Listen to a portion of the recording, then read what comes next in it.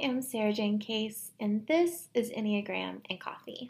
Hello, everyone. Happy Thursday, and welcome back to the podcast. Today, we are going deep into the subtypes of type 8, but first, a quick reminder and today's rosebud and thorn. So the reminder for you is that I will be taking a week off of podcasting next week as we transition from one podcast hosting site to another, but I will be back in full swing the following Monday, so no worries. Now, my rose for today is that I'm currently filming a video with my husband where he picks out my outfit every day this week, and it's really fun. It's fun to see what he picks for me.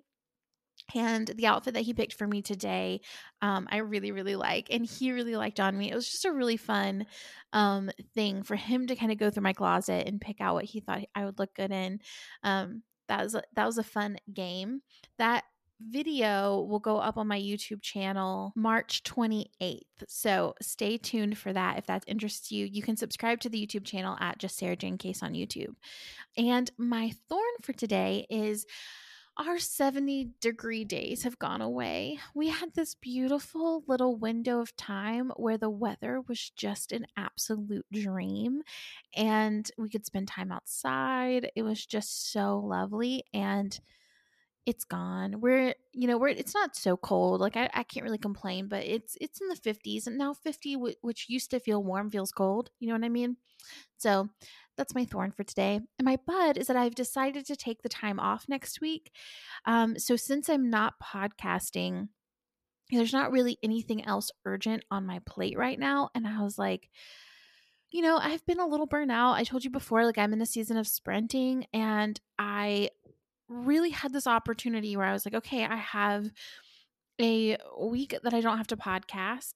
So I could push, like kind of ramp up some of the other work that I'm doing and get more done in less time.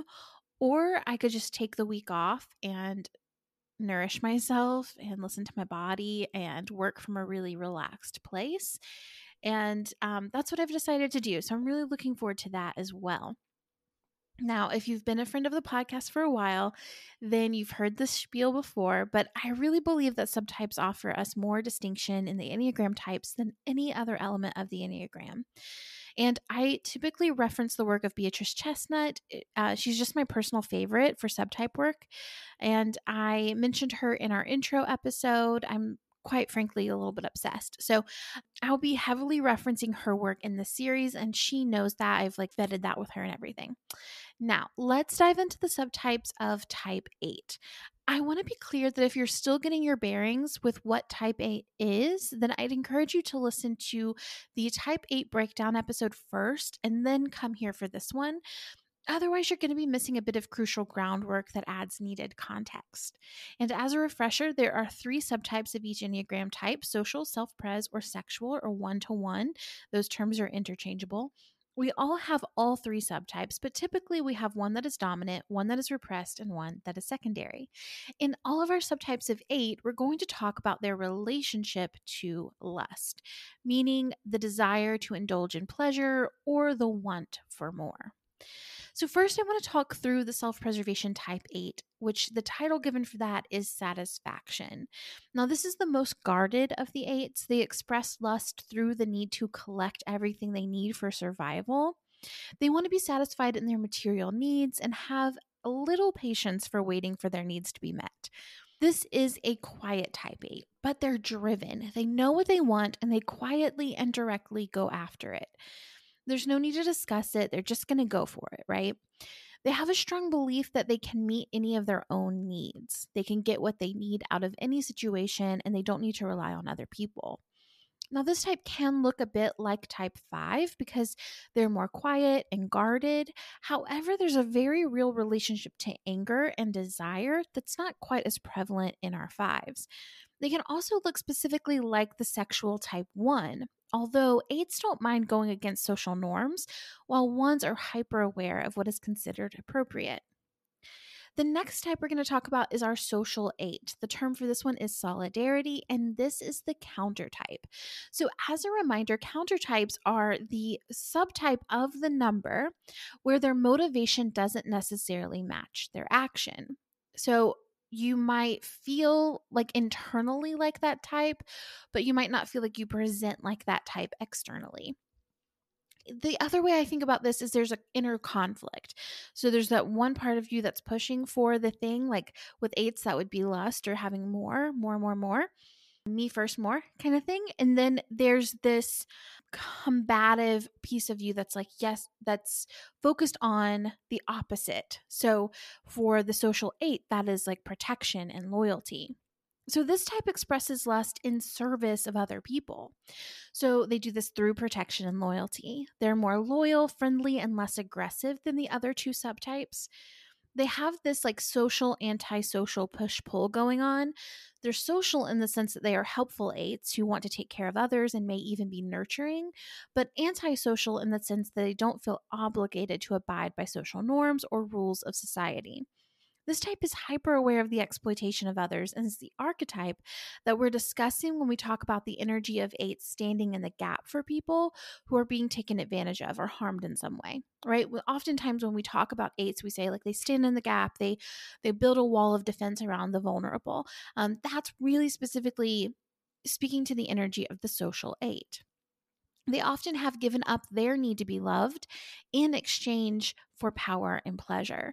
So they learned somewhere along the way at a very young age that they would need to protect the people in their life and that they would exchange love in favor of kind of powering up.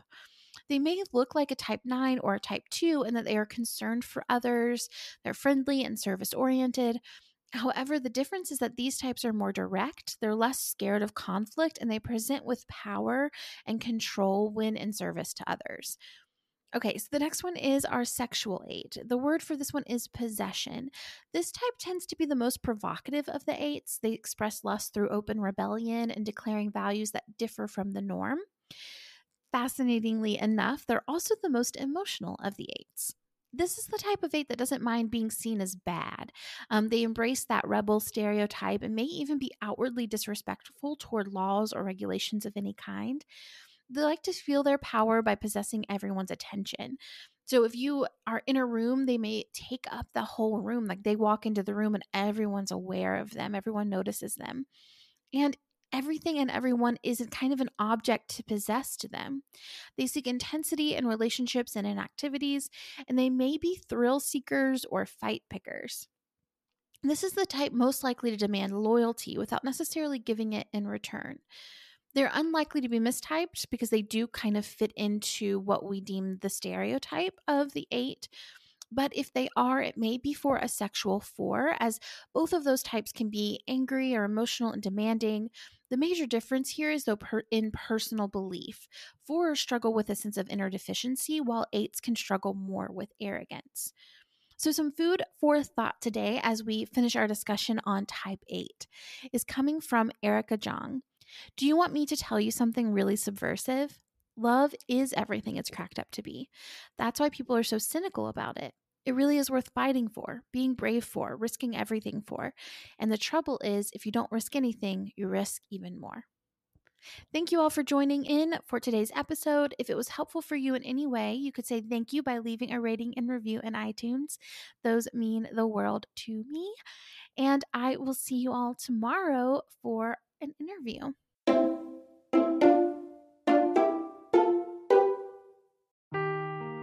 Seeking the truth never gets old. Introducing June's Journey, the free-to-play mobile game that will immerse you in a thrilling murder mystery. Join June Parker as she uncovers hidden objects and clues to solve her sister's death in a beautifully illustrated world set in the Roaring 20s. With new chapters added every week, the excitement never ends. Download June's Journey now on your Android or iOS device, or play on PC through Facebook Games.